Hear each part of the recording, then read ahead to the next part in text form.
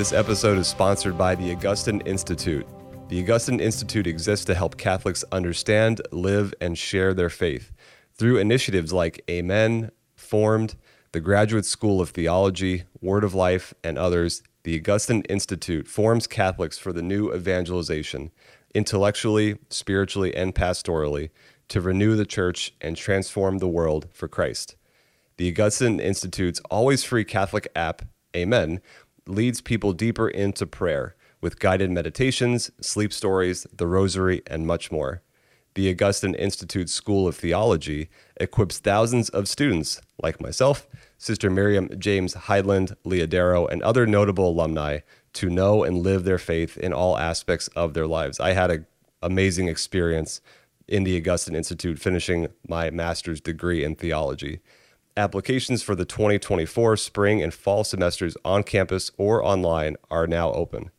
Millions of Catholics and their families are growing their faith at home and in their parishes with Formed, which is the Augustine Institute's premier streaming service for Catholic movies, children's programming, audio dramas, books, and more. And the Word of Life religious curriculum makes catechesis fresh and exciting, so kids can grow up with a faith they'll keep for life. As Catholics, God calls you to understand, live, and share the faith. Learn more about how the Augustine Institute can support you by visiting augustineinstitute.org. The link is in the show notes. Hey everybody, welcome to Conversations with Jackie and Bobby. I'm one of your hosts, Jackie Angel, and today I'm with my good friend Claire Couche.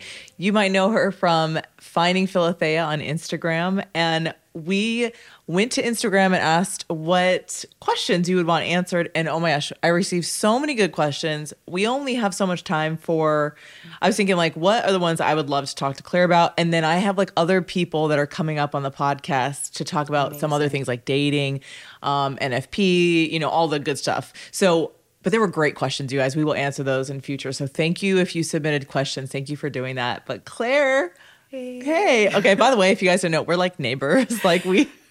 Yes. We're here daily almost. Yeah, almost. Every other day. Yeah. So it's good. It's so good to do this with you. Thank you. Yeah, there was a time when Mike was traveling to like London for quite a while. And so I was like, we will get you through this and have you over. We will be every day because I know how hard that is. Through. So my husband, Mike, he went for a month or so plus. And thank you. So she needs to go a little closer to her mic. Yeah.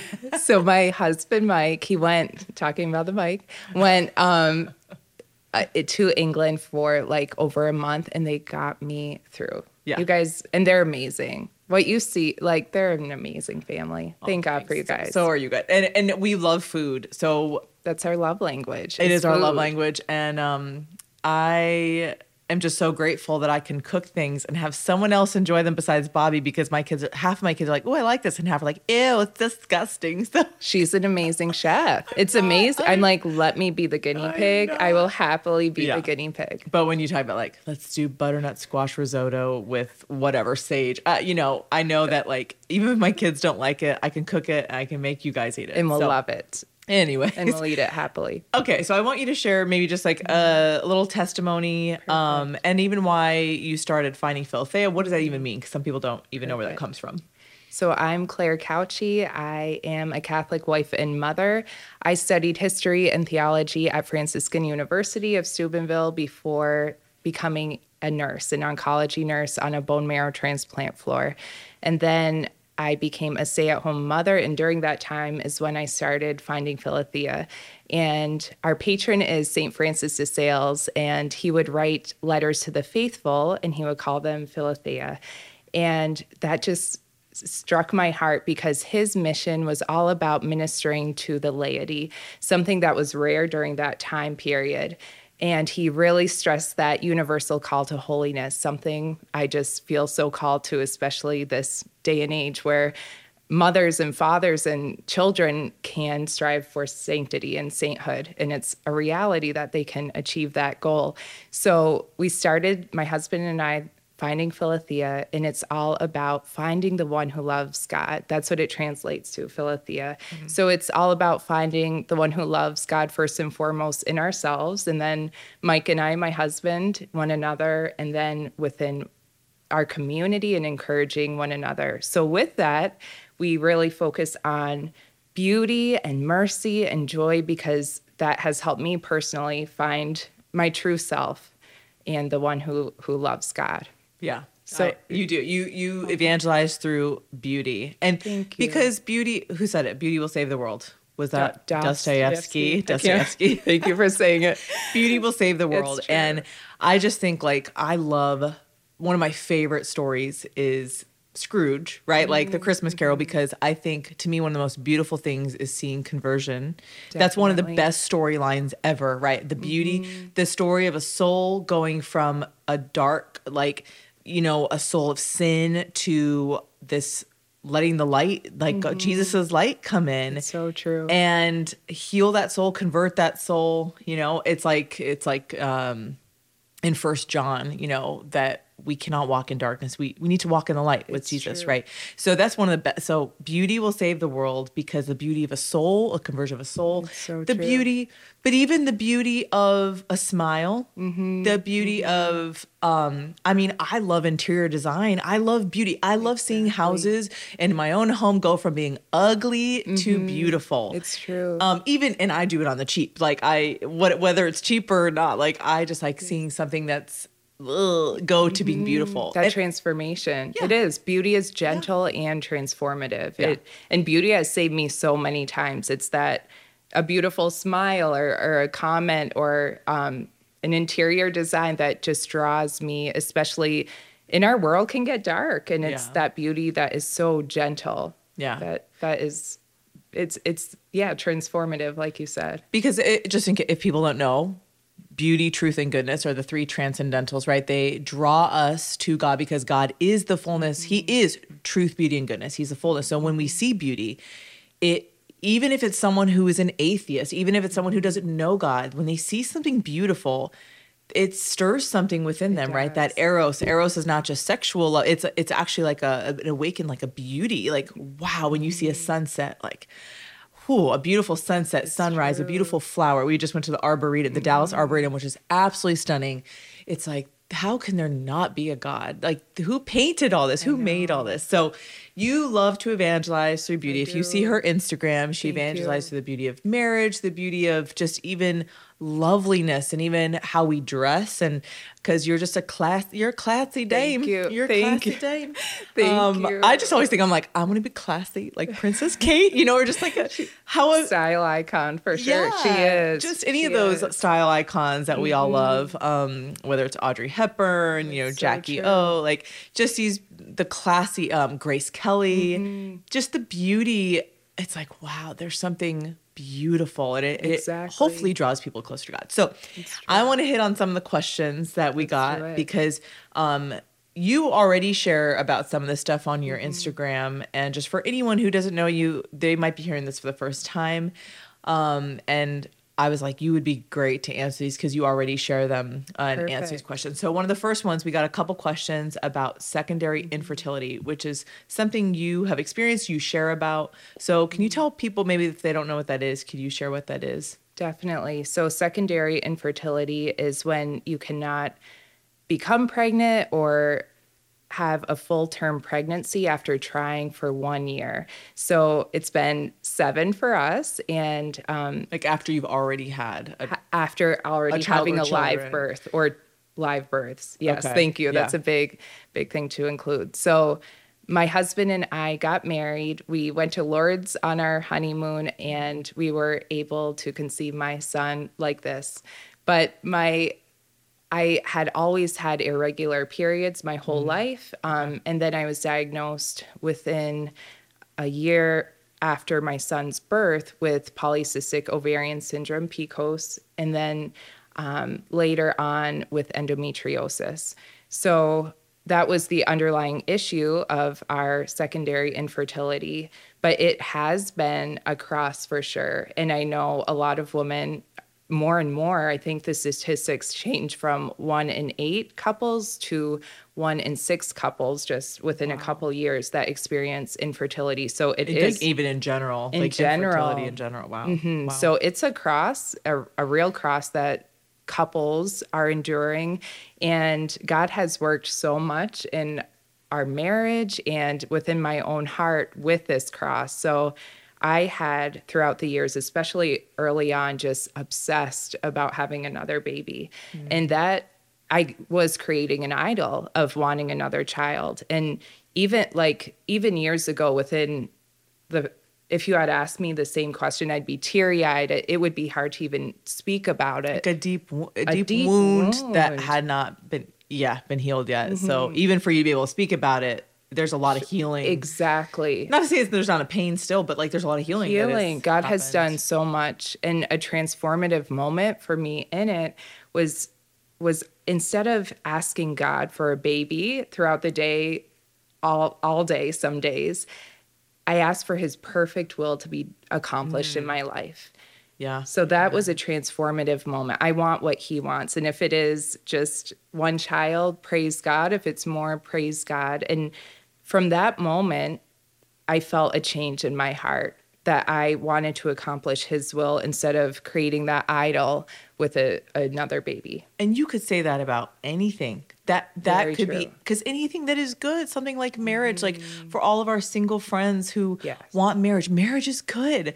But you're absolutely right. It could be, instead of doing God's will or wanting relationship with Jesus, it could be the idol of, I want to be married. I want to be married. And marriage is the thing that all of our energy goes towards. And so even I think just you saying that could help people who make an idol out of marriage, make an idol out of having babies, because those are good things. Exactly. But if all are focused, and I'm sure there's other things that you guys you might be thinking about too, like, people are like, oh, that's for me too, to hear that doing God's will is God, what do you want for me? How can I love you? How can I love those around you? Right.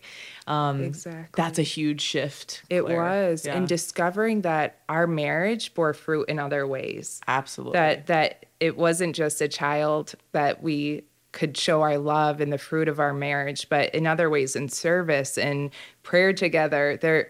It's a wound that has flowered and that God has healed. And just to see, I know it's part of our story, our marriage story, and to see God's work in it. And I think just everyone has a cross, whether it's infertility, like Jackie was saying. It could be whatever cross you have. It could be in marriage, like someone has an unfaithful spouse or someone who has an addiction. I mean, there's crosses all over. Yeah. Exactly. And just instead of, I had a choice. I could run from God or run towards him. And by his grace, I was able to run towards him. And he has just given me resurrection after resurrection in this. It's been a beautiful, but it is a cross. And if listeners are experiencing this, I don't want to belittle it either, because it's a true cross, but just ask God to be with you and then for his perfect will to be done in your life, because that changed everything within my heart. Yeah. And I just want to mention and apologize to anyone who is struggling with infertility,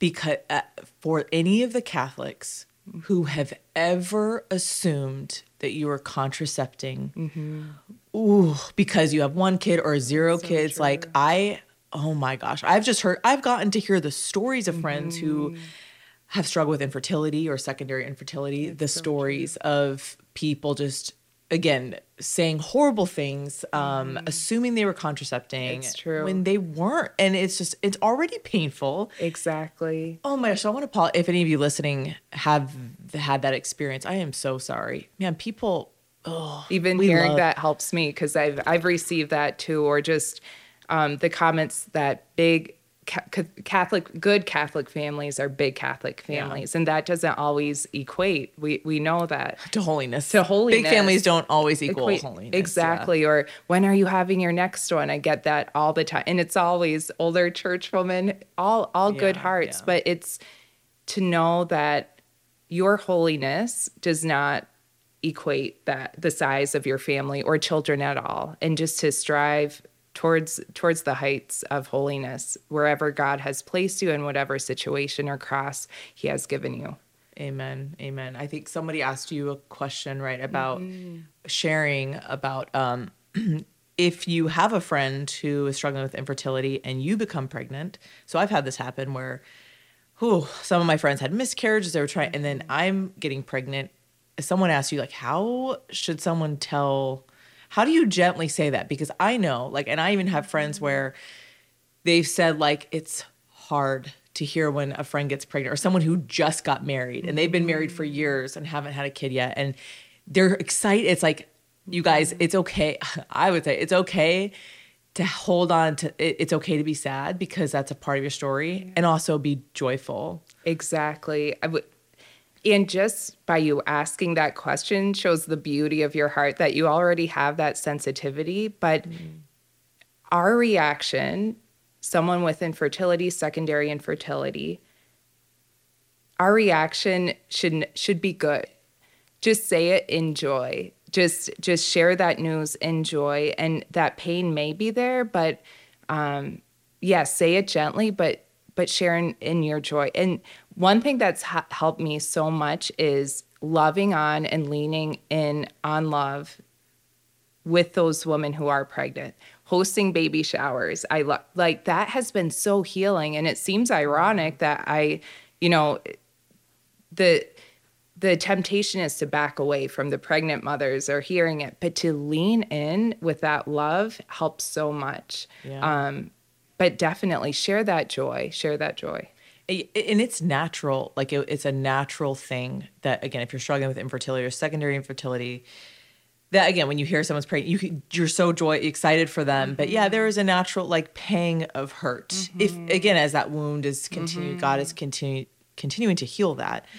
But I would say for anything, whether it's infertility, marriage, dating, like, just to be always aware of envy not creeping in the soul. Wow. Because envy is such a poison. And I have struggled with envy for different things. And envy is different than jealousy. We were talking about this the other day. Envy is when you are sad at someone's, like, rejoicing. Like, when someone else is blessed or rejoicing and we are sad at that, at their blessings, or when someone else fails or is hurt, we rejoice. That's envy. And it says, out of envy, they handed Jesus over. Like, ooh, envy is so whatever we're struggling with, and we see other people maybe having something we don't have, just as Catholics, right? We want to be holy, strive for virtue, just always to be aware of ourselves and, like, man, is that envy? Do I need to confess that? Like, has envy creeped in my soul where, like, I see someone having something I don't have and I want them to fail, to suffer. Like, it's evil. It's evil. So it's natural. I think obviously our first emotions are natural, right? They're natural if we feel multiple things at the same time. We're complex as humans.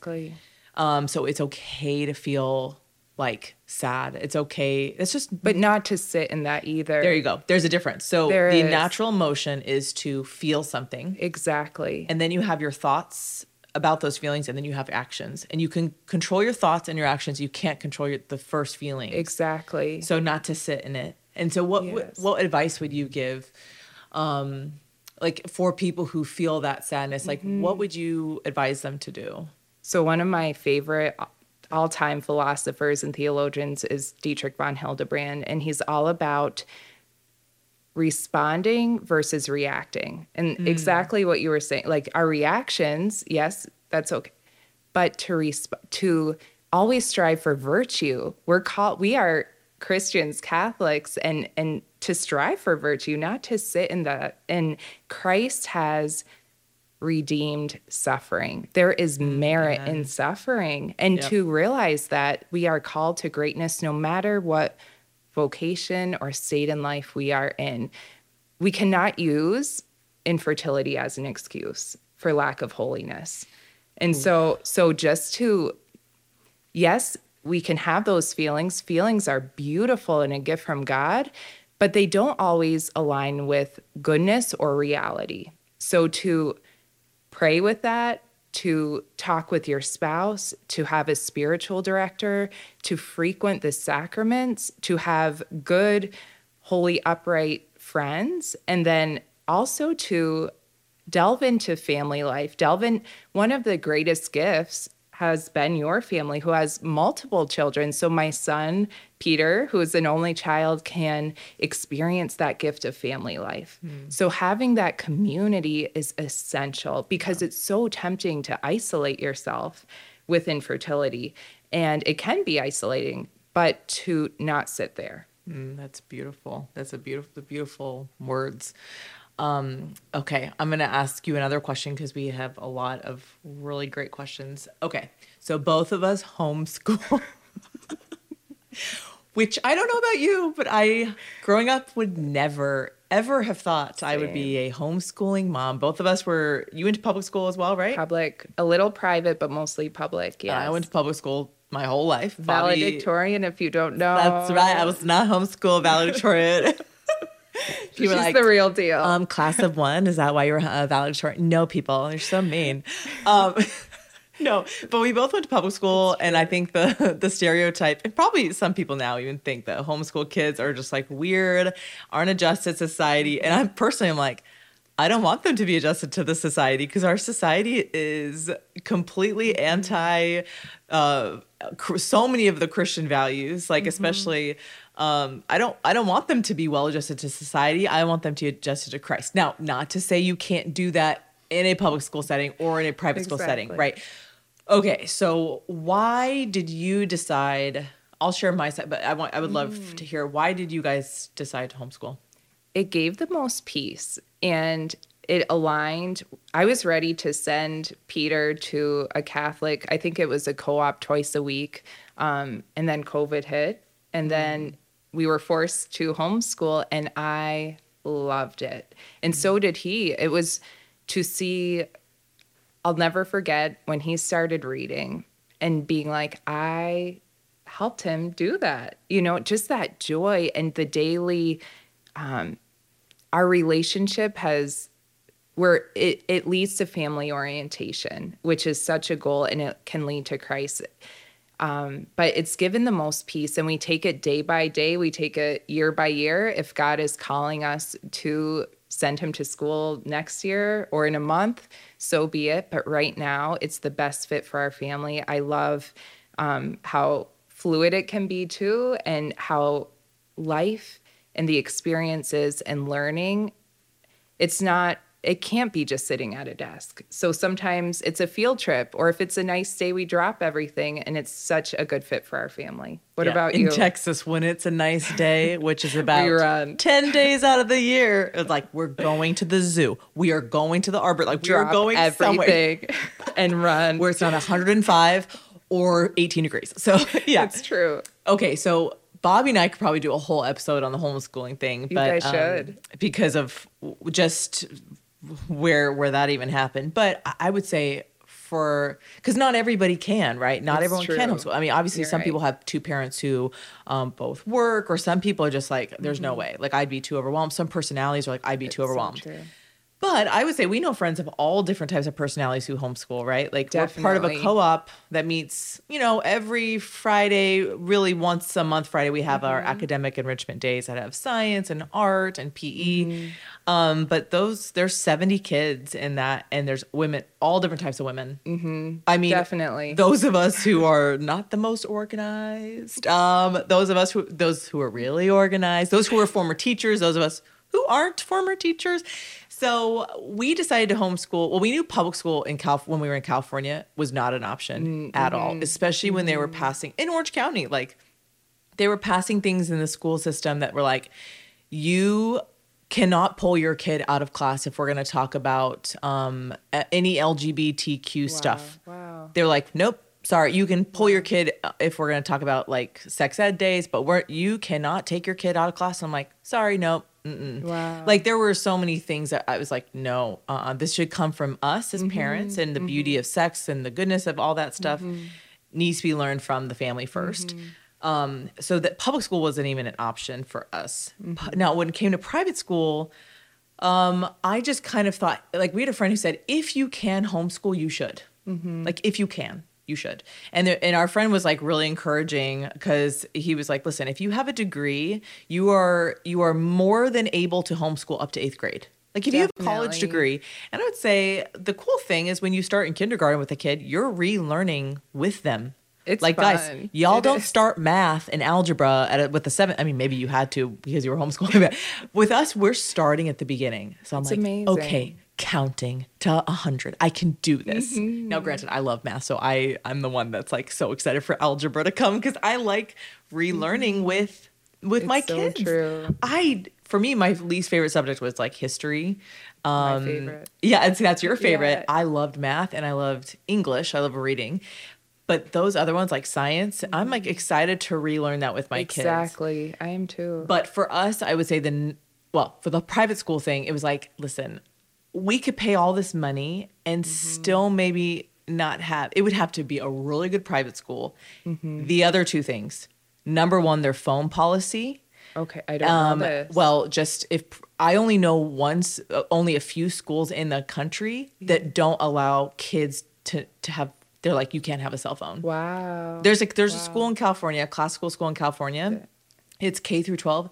No kid is allowed to have a smartphone. They all have to have flip phones or dumb phones. Wow. Okay. Which I think is brilliant because Definitely. when my friend whose son goes to a Catholic school was like, my kid just had porn shoved in their face in 5th grade as a 10-year-old, I said, heck no. No. Heck no. Like, and people might be like, well, you can't, keep your kid, whatever, they can't be, they're going to see porn at some time. Like, yeah, they will. They might. They probably will.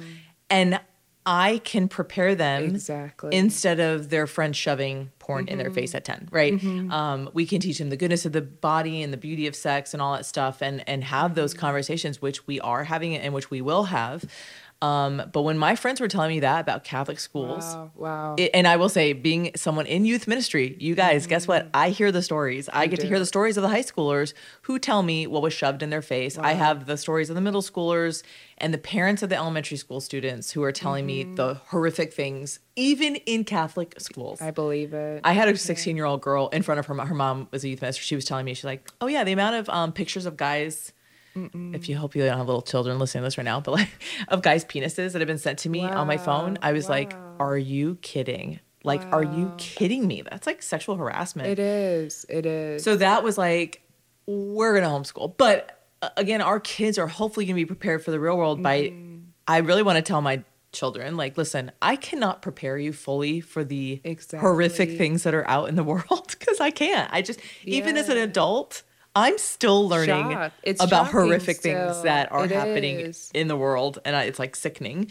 And so I'm going to tell my kids, like, listen, I can't tell you all the things. Like, I can't prepare you. But, I want you to know the good. This is the goal and the call, right? Exactly. And not to come at it fear, but we aren't afraid of culture at all. There are people who do it out of fear. But we do it out of love. And the beauty of family life. And yes, to be the primary teachers. Yeah. And it's just another barrier, of protection too. In this day and age, it's not the same when we were growing up at all. Everyone can agree on that. So I would say for us, and the main thing is flexibility because I travel on the weekends sometimes because Bobby and I travel sometimes. It's so cool to be able to be with our kids all day. And then when we're gone, it's not like, Mom, I was gone 8 hours a day at school and now you're gone on the weekends. I don't ever see you. They're kind of like, true. Hey, Mom, we see you all the time. See you later. It's true. We see you all day, every day. Go ahead. We're having pizza night, So for our family, it really works really well. But actually, you're reading, did you finish that book, The Parent? I did. Tell people about that book if they want to check it out. So I'm reading a book. We could link it in the show notes because I don't remember the author, Gordon someone, but it's all about the Gordon somebody. God bless Gordon. God bless you, Gordon. But it's all peer orientation versus parent orientation and how our culture is so, and even us as adults, peer oriented versus parent oriented, and how the ramifications of that in our society, that children cannot progress mentally, emotionally past their peers as teachers. And there's so many. If they're peer oriented. So you can just imagine the ramifications of a society like that, and we're living it. So to help cultivate a parent orientation model and relationship. And that's what it really is, a relationship, and to create a culture and family life that is parent oriented because there's so much fruit and beauty in that. And it's called Hold On to Your Kids. That's the name of the book. Hold On to Your Kids. And I even It's just cracked it open at your house and I started reading a few pages. He's a psychologist. He is. A Christian psychologist. And it was really good. And I was like, wow. Like thinking, I grew up in a period. Like I was more concerned about what my friends thought than my parents thought. It's like the eye rolling at the parents. It's all the like, and I was like, I'd rather hang out with my friends than my family. The first time I witnessed a family that the kids actually wanted to be with their family more than their friends was shocking to me. It is. I was like, what? Like, that is not how I grew up at all. I grew up, just you want to hang out with your friends more than your family. So when I saw that, I was like, that's so beautiful. I want that for my family. It is. And the beauty when we have a society that is parent oriented, I think they mention a city in France that is still parent oriented, and the culture that's passed down, the heritage, the beauty, the honoring of parents and tradition. There's a reason that it's beautiful and that we should strive towards it. And he gives tips on if your kids aren't homeschooled, because obviously when you're homeschooling, that's one of the easiest ways it can be parent oriented. But he does give advice for if your kids aren't homeschooled, if they're private school or public school, also how to maintain. Exactly. Yeah. So I recommend it a lot. I feel every parent needs to read it, homeschool or not. Yeah. And obviously we know really great families that they send their kids to private school, public school. So don't take this as us saying you have to homeschool your kid. Like, no, you do what is best for your family. Exactly. All the time. You do God's will. You have to always discern what is best for your soul and your family. Like that's the best you can do. And some children need different things. So some may need homeschooling even for a little bit or whatever it is. Yeah, but you discern. Yeah, you discern. Yeah. Kind of along with that, somebody asked, when it comes to, I love the whole family stuff. I like this question. How do you integrate feast days into family life? And what are your favorite to celebrate? I mean, I know how you integrate them. I know how we integrate them in our family. I just would love for you to share with everyone else. How do you integrate feast days? So one of my favorite saints is Saint Therese of Lisieux. And there's a line in Story of the Soul that says, the feast days, how I love the feast days. And I underline that like no other, because I love feast days and our saints, and it makes the saints have made the faith come alive for me, and it's given me so much hope for heaven and sanctity, and that sainthood is possible. And so to celebrate the saints and Our Lady and Jesus, one thing that struck my heart, because it's so overwhelming sometimes. You see a list of the saints or the liturgical calendar, and you're like, where do I begin? So something I love doing is seeing your patron saints of your family, your spouse, yourself, your children, focus on those, and then the major feast days throughout the year, I think are really important to integrate. Kendra Tierney, Catholic All Year, has such good posts about it, her blog, and has a book out. I think it's through Ignatius Press that I always refer to. But just those little ways we do food a lot, especially our families. It's a French saint. Let's do some crepes with, and then Nutella. Yeah, like Carlos, the cutest feast ever. Like, we're having Nutella today because he loved Nutella. So we're very food-based. Food-oriented. Like, ooh, an Italian saint, we're going to celebrate with some pasta, Exactly. But even just mentioning, there's another podcast called Saints Alive that I love. So just those little ways, even a prayer together as a family, but to mention the saints' names, to go to mass as a family, novenas are huge too, but even to say a prayer as a family together on your feast day. Yeah, it can be anywhere from some days we just like, let's have some coloring pages for the kids about St. Patrick, or we have books. Like, obviously some saints have more books than others. Like St. Patrick has a ton, but just different saints having coloring pages. Yeah, going to mass, being like, this is one of our favorite saints, or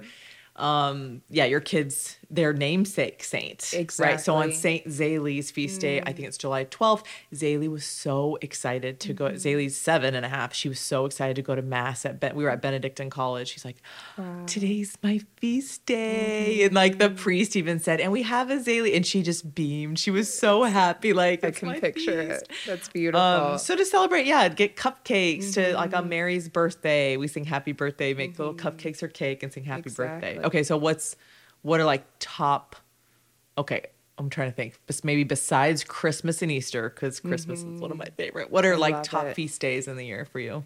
Definitely St. Therese, October 1st. I love Blessed Pier Giorgio Frassati, July 4th. So one thing I love. Sorry, I just Oh, you tell him, Claire. Opened. You tell him, Claire, what you love. Blessed Pier Giorgio. Okay, so there's 20. I don't know where you're going here. I'm thinking where you might be, but go ahead. There's a list of 24 saints who died at the age of 24, and they're my absolute favorite saints. Yeah. So St. Therese of Lisieux, Blessed Pier Giorgio Frassati, St. Kateri Tekakwitha, St. Gabriel of Our Lady of Sorrows, St. Elizabeth of Hungary, all died at the age of 24. And something so cool is that I discovered Blessed Pier Giorgio, Googled his life, then discovered the list of these saints, and started praying for a gift in my 24th year. So if you're almost 24 listening to this, pray for your gift from these saints, from the intercession of these saints. And God gave me the gift of meeting Mike that year when I was 24. So those saints I love so much. I call them my 24-year-old friends, and they're beautiful. So I'd say that list. I remember reading Story of the Soul, which is St. Therese's autobiography when I was 19, thinking, I have 5 years till I'm as holy as St. Therese. Well, guess what? It came and went, friends. And I still am working on it. I'm not even close, but she's my friend and she gives me roses. I have crazy stories about her getting roses. But anyways. Wow.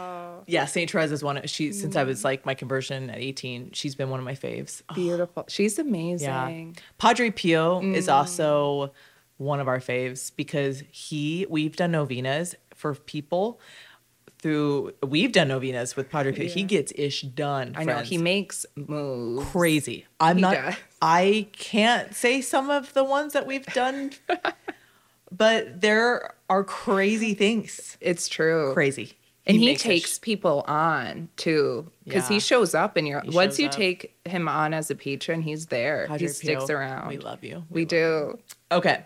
I'm going to ask you this question because a couple people asked this question. How do you find good mom friends after a move, which we both moved here from different states? You're from Buffalo, New York. Well, actually, you're from upstate New York. Really, I like how people from Canada. Manhattan, they're like, I'm upstate. I'm like, no, you live an hour outside of Manhattan. Like, you are upstate close to Canada. I could walk to the Canadian border. That's how close. Yeah. Snow 6 months a year. And then you went to Buffalo for nursing school and then down to Texas. Yeah. So we both moved here, had to find, we obviously have our best friends still at home and we wanted to make sure we had a good community here in Texas.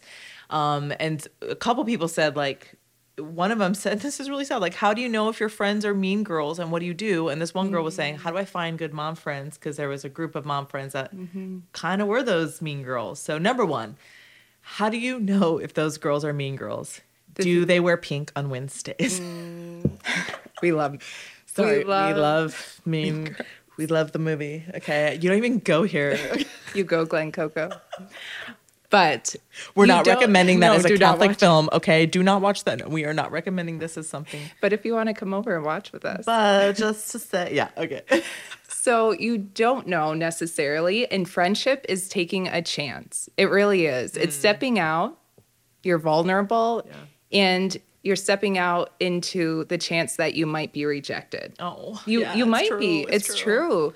But we always have Christ in the communion of saints, and good friends are out there. So number one, I would say pray for a good friend. God will honor and takes delight in that prayer. And then don't settle for those. I would say go to the places where you know good people are. So Mass on Sunday. And that might mean, again, putting yourself out there. As an introvert, I know that's hard. But it's important. Be the first one. Come off with a smile. Introduce yourself. It's difficult, but you can do it. I promise. If I can, you can do it. So take that chance on other people too. Your heart might be hurt, but know that people are human and that we've hurt people too. But to pray for people, good friends to come in your life is number one. Yeah. I would say it was easy for us to move into a place that had a St. Anne's in Capel because St. Anne's has so many amazing young families. It's true. Oh my gosh, just so many great people. Like it's crazy. Like we go there and it's just the amount of people we see that are young Catholics who are on fire for their faith, and they have dads groups, men's groups. They have like the homeschool co-op. That's so true.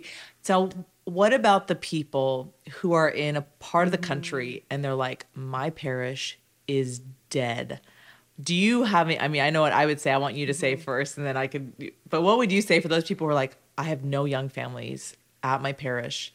What do I do? How do I find good community, good mom community? So they're there. I promise, you need to create the community. That's what happened to me when I moved from Franciscan University, a huge community-based school, to not knowing anyone in Buffalo, New York, lonely. I went through months of loneliness, and God pressed upon my heart, create community. And again, as an introvert, you can do this, I promise. And so I started once a week. I found one person and I said, okay, we each have to approach 8 people, and we have to, when we meet next week, at least have one other person. And it grew and grew. And that's where eventually I met my husband, Mike, and so many friends and friendships came from that. But have the mindset of creating and cultivating community instead of poor me, I have no one. People are out there, I promise. And it is hard. It does take work, but God will honor that too. I really believe that. I would be the weirdo because I already do this because I like setting people up. So I do this with single people at mass. I'm like looking like, are you a single guy? Because we need more single guys. Like I'm like thinking, who can I set you up with? Like I'm always trying to set people up. But I would do this if we weren't at such an amazing parish. I'd be like ready to have a flyer and be like, I'm having a mom's Bible study. You want to join me? Like, it's so true. I know this sounds ridiculous, but if you are looking for community at your church, there might be a couple other people who think the same thing. Like, Definitely. We want community, we want friends. Community online is great, but it always has to become incarnate. So even if you have good community of women or moms or whatever online, you have to have things incarnate. We are incarnated people, It's like true. Reality. humans. Yeah, who are in your daily lives, because online you can totally put up a total self that's not real. Like we have seen, It's true. I mean, It's true. when you're in person, you can see the reality of the Definitely. family, the life, and we need to invite people into that. And even if they are being truly themselves, it only goes so far and fulfills that longing just to a certain point. Right, We right. need people. So put yourself out there, ask the parish priest, Facebook groups, anything, that would to touch base with that all you need is one other person. Yeah. And then that joy spreads. Yeah, like I've seen so many young adult groups be formed because 1 or 2 people were like, let's just go find them. Like when I was in Orange County, it wasn't the diocesan level. It was just like friends of ours who were like, we're going to Grassroots. start this. And hundreds, like 500 young adults come into this thing because people are like, let's do this. And then you created that group in Buffalo. We're like, let's everyone go find 8 people. Exactly. Bring one. And we're going to. And it worked. Yeah. And have food. People love food. Amen. Always have food. Have food. We'll come. If you We'll come. Especially a charcuterie board, Okay, 2 more questions. Perfect. What does prayer time look like as a mom? I would love to hear this from you because I have one son, who's older, so I do have this designated prayer time routine, but I know a lot of listeners are in the thick of it with young children. So what would you say? Yeah, I would for say you? it always is changing. You always have to recalibrate. That's kind of like my recalibrate. Like, so for instance, when I had Abby and Zaylee, I was going to daily mass. I've been going to daily mass since I was 18, and I was pregnant with Johnny, and Abby and Zaylee were like 3 and 1.5, and I was pregnant with probably one of the most painful. I don't think my abs came back after Zaylee. Wow, and so I was like in a lot of pain with Johnny at like 5 months. Walking was like shooting sharp pains. And if any of you have young kids, you know that kids can, like under the age of reason, like they don't listen. If you're like, come here, sometimes they run. And I was at daily mass with them, and like they would shoot off in different directions, and I can't run. I'm in such physical pain. God bless you. I was like, I can't do this anymore. And I really struggle with thinking like, God, do you love me still? Like that, because I'm not going to daily mass. And he was like, are you kidding? Like, do you not know who I am? Like, you're my daughter. I love you, Jackie, no matter what. And there will be a time that you can come back, that this can be a part of your devotion as well again. And I remember listening to Abiding Together, and Michelle Benzinger said that. And I was like, Michelle, I love you. I've known Michelle since I was in college, actually. And she said, now that her kids are grown, she's been able to go to daily masses. And so my thing is, it's always going to change. Recalibrate. There's going to be times when you feel like all you can do in prayer is like as you're falling asleep, like reciting the rosary and you're falling asleep. Or like as you're nursing a baby, you're just lifting up prayers, interceding. I will say for any of you who have little kids, it gets easier as kids get older. And even with us having 2 older daughters who are 9 and 7.5, being able to watch the baby, like, so I can get my coffee, come to the couch and read a section of the Bible. And just them seeing you do that is amazing and important. Yeah. That our children are seeing us put God first. Yeah. And I remember hearing that there's 3 reasons why we need to pray. 1, because it's just. God deserves our prayers. 2nd, because it's good for our souls. And 3rd, because our family needs it. The people we interact with need it. Us on our own, we aren't good enough. We need the grace of God to love our family within us. So that's beautiful that they see you and see you make that a priority. Yeah. We try to also we started with this homeschool year of trying to do an after dinner devotion. It's beautiful. So I'm trying to do scripture every week that we're memorizing. And then we do a decade of the rosary because God bless you who do a whole rosary with your kids. Our kids, especially post dinner, it's like the sugar, the blood sugar, and they're like running around, hitting each other with a rosary, like, rah! That's true. Like Abby and Zaylee are pretty, good. Johnny and Esther are like fighting, hitting each other with the rosaries, whatever. And then baby Benny's like, So we try to do an after dinner devotion as often as we can, which has been really cool. So as a mom, just be easy on yourselves because it is hard. It is really hard. But don't beat yourself up. Don't beat yourself up. I remember, this is reminding me, I used to go to Assisi as a single girl, loving it, spent hours in prayer in front of, the different saints on pilgrimages. And then I went back with my husband, Mike, and then Peter, who was 14 months at the time. And the priest who had gone with me on Father Rick, he went on pilgrimages when I was single, and then he's the priest who married Mike and I, and then he was there on this pilgrimage too. And I remember just bouncing Peter in the back, 14 months, sweating like, his toy car just flew at some random woman. I was like, what is happening? And I felt that I was like, God, like this doesn't feel the same. And to remember to pray no matter what you feel too. But I expressed this to Father Rick, and he said, right now as a married person, your adoration is looking in the eyes of Mike, the eyes of Peter, and serving them and loving them. This is how we find Christ, is in that service. The face of Christ is within our spouse. This is our way to heaven, and not to reject that, but to fully enter into our vocations. And that's where beauty is found. It's so tempting to think we're meant to be somewhere else with other people or in a different state of life, when we are meant right here, right now. The grace is now. Beautiful.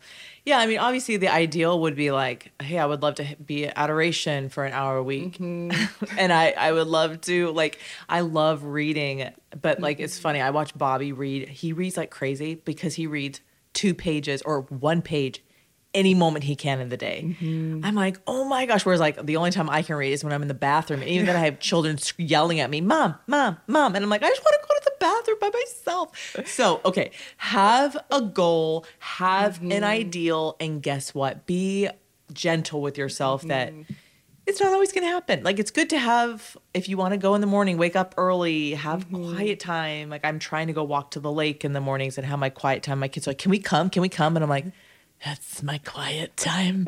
And so I'm like, how about you come a couple times a week? And then a couple times I have silence with the birds and the deer, because I actually want to have my own silent time, and that is a very good time. I love nature. So guys, do what you can. Ladies who are hearing this, moms, or even dads, you do what you can. And God, guess what? Still loves you because you don't earn God's love. And you can't lose God's love. And doing more doesn't equal God loving you more. Did you hear that? Did you hear that? So many of the scrupulous people who struggle with scrupulosity think if I do more rosaries, if I do this more and do this more, God's going to love me more. That's not true. Just bask in it. Bask in his love all day. All day. It's good to have times of silence. It's very needed sometimes. But bask in his love all day. Mother Teresa, when it came to the scripture verse, pray without ceasing. Wow. St. Paul said, pray without ceasing. And Mother Teresa was like, how can you pray without ceasing? You can't be on your knees at every moment of the day. But praying without ceasing is that your whole life is a prayer. Your conversations are a prayer. Everything you're doing is offering. The meal you're making, the clothes you're washing, which is never ending. It's true. Everything is offered as a prayer. It is. But that's the goal. That's at least the goal.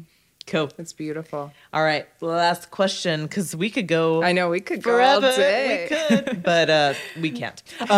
Okay. How can you be a Catholic woman with Christian values in today's culture? Because it's very difficult. And someone else said, how do you reconnect with virtues to become more graceful, feminine woman? Now, Claire, you are like the epitome of feminine, graceful, and I'm like. So are you. Somewhat feminine, but I'm like such a jock. You. Okay, y'all, I'm such a jock, and I'm such.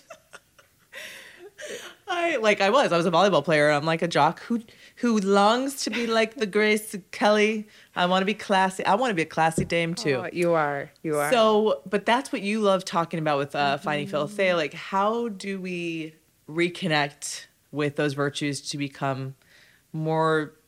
We are women. We are feminine. So what would you say to those questions? First of all, each of us are unique and such a gift. So we express that femininity in a unique, beautiful way in the body of Christ. So I can be a jock and still be feminine. You can. Oh my God. I'm so glad. Yay. And the saints show that. And that's my answer to this would be to look at the saints, to look at the lives of the saints for inspiration and just to see your unique call. Something else I love to do is to read the World Youth Day messages because they inspire me so much. And often many of them express that call to manhood or womanhood in such a beautiful way. And it always leaves me so ready to go out. But to look at the saints for that inspiration, look to the woman that God has placed in your own life that radiate that femininity, that gift.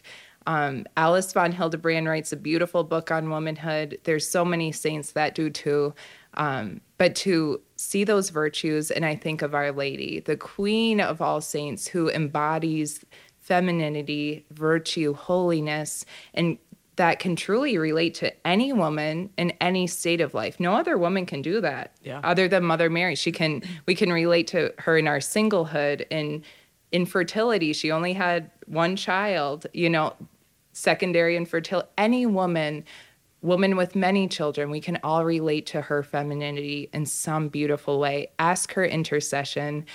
Our Lady, what would you say? Well, right now there's the trend of Catholics thinking to be feminine means to be like a 1950s housewife. And although, girl, we love our 1950s tea dresses, whatever. Okay, Grace Kelly.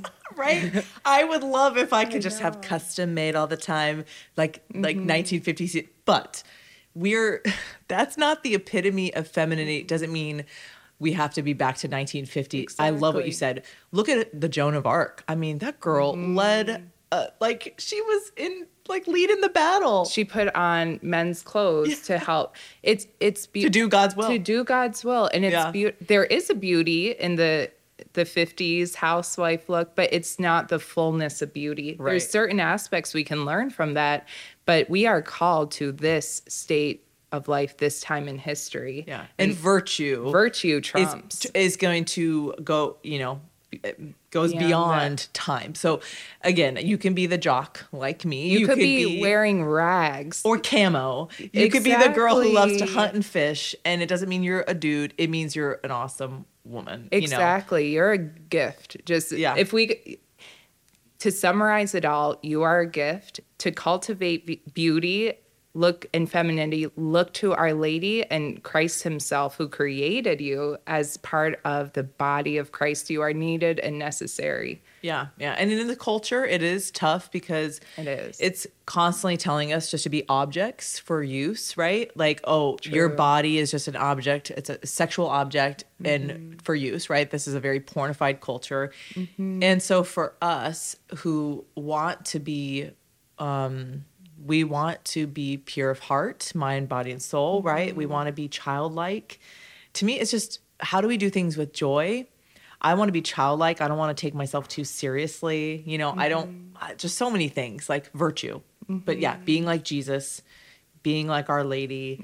And I think that's what and obviously having friends. Definitely. Having friends who are life-giving, not life-sucking. It's so friends true. Who are joyful. Like, I think if you have friends who are just angry all the time, gossiping all the time, complaining all the time, that's toxic, and you need friends who inspire you. It's so true. And even older men and women who are like mentors. I remember being 18 and God brought some of these moms into my life, and I said, man, I want to be generous like this woman. I want to be gentle like that woman, because I'm not gentle. I'm a brute. Like, no wonder where Esther gets my Queen Esther gets it from.